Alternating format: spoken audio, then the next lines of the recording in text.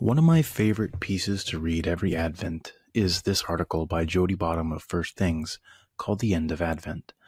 I think it's very easy for us to get lost in all of the hullabaloo that leads up to Christmas, so that, as he mentions in this article, when we finally reach Christmas Day, Christmas itself is almost a sigh of relief that all of the madness is done. And I think that that's a real poverty. I make sure to read this to my RCA students every year. I'll be reading it to them again this year, but I figured I would read it and record it for this channel. So here it is in its entirety, The End of Advent by Jody Bottom. Christmas has devoured Advent, gobbled it up with the turkey giblets and the goblets of seasonal ale.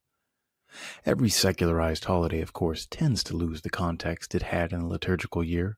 Across the nation, even in many churches, Easter has hopped across Lent, Halloween has frightened away All Saints, and New Year's has drunk up Epiphany. Still, the disappearance of Advent seems especially disturbing, for it's injured even the secular Christmas season, opening a hole from Thanksgiving on that can be filled only with fiercer, madder, and wilder attempts to anticipate Christmas. More Christmas trees, more Christmas lights, more tinsel, more tassels, more glitter, more glee, until the glut of the candies and the carols and the ornaments and the trimmings has left almost nothing for Christmas Day. For much of America, Christmas itself arrives nearly as an afterthought, not the fulfillment, but only the end of the long Yule season that has burned without stop since stores began their Christmas sales. Of course, even in the liturgical calendar, the season points ahead towards Christmas. Advent genuinely is advential, a time before, a looking forward, and it lacks meaning without Christmas. But maybe Christmas, in turn, lacks meaning without Advent. All those daily readings from Isaiah, filled with visions of things yet to be, a constant barrage of the future tense, and it shall come to pass, and there shall come forth. A kind of longing pervades the Old Testament selections read in church over the weeks before Christmas, an anxious, almost sorrowful litany of hope only in what has not yet come. Zephaniah, Judges, Malachi, Numbers. I shall see him, but not now. I shall behold him, but not nigh. There shall come a star out of Jacob, and a scepter shall rise out of Israel. What Advent is, really, is a discipline, a way of forming anticipation and channeling it towards its goal. There's a flicker of rose on the third Sunday, Gaudete, that masses begin on that day. Rejoice, but then it's back to the dark purple. That is the mark of the season in liturgical churches. And what those somber vestments symbolize is the deeply penitential design of Advent. Nothing we can do earns us the gift of Christmas any more than Lent earns us Easter, but a season of contrition and sacrifice prepares us to understand and feel something about just how great the gift is when at last the day arrives. More than any other holiday, Christmas seems to need its setting in the liturgical year. For without it, we have a diminishment of language, a diminishment of culture, and a diminishment of imagination.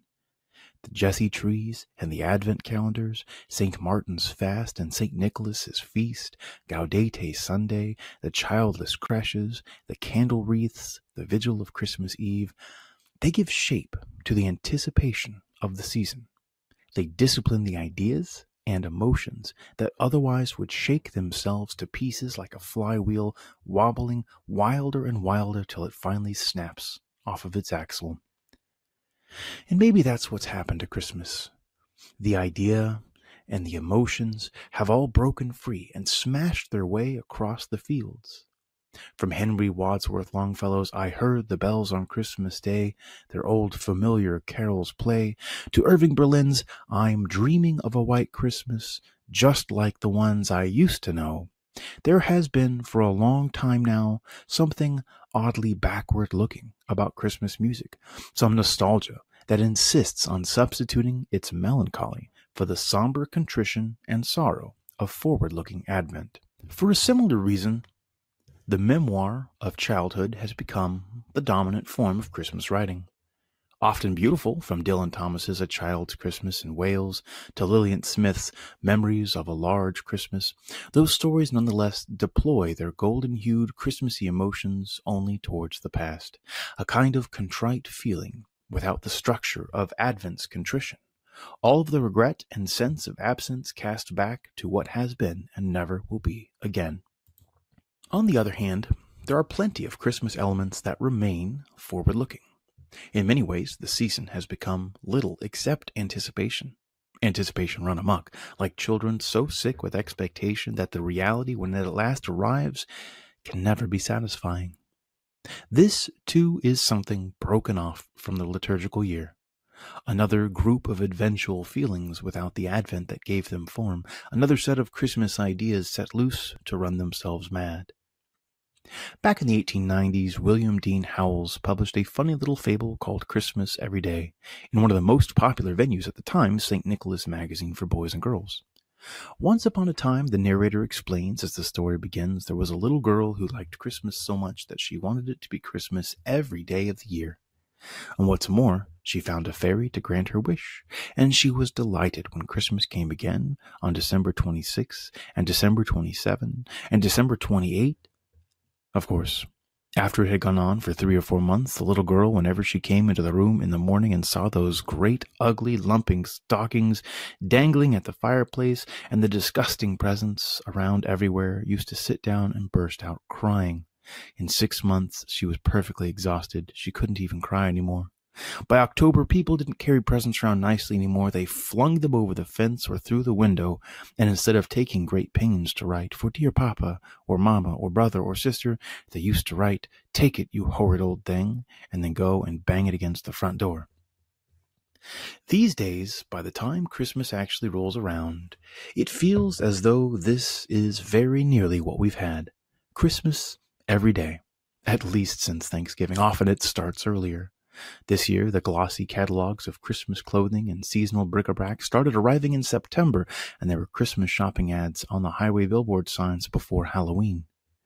The anticipatory elements reach a crescendo by early December, and their constant scream makes the sudden quiet of Christmas Day almost a relief from the Christmas season.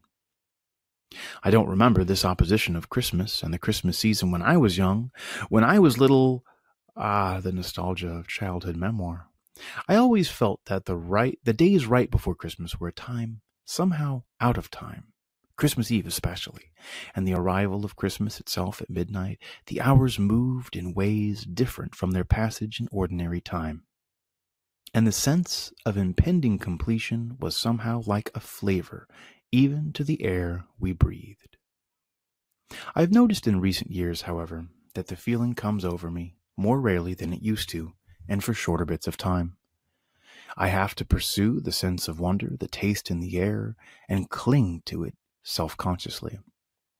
Even for me, the endless roar of untethered Christmas anticipation is close to drowning out the disciplined anticipation of Advent, and when Christmas itself arrives, it has begun to seem a day not all that different from any other. Oh yes, church and home and a big dinner, presents for the children, a set of decorations, but nothing special really. It is this that Advent, rightly kept, would prevent. The thing, in fact, it is designed to hold. Through all the preparatory readings, through all the genealogical Jesse trees, the somber candles on the wreath, the vigils and the hymns, Advent keeps Christmas on Christmas Day. A fulfillment of perfection of what has gone before it. I shall see him, but not now. I shall behold him, but not nigh.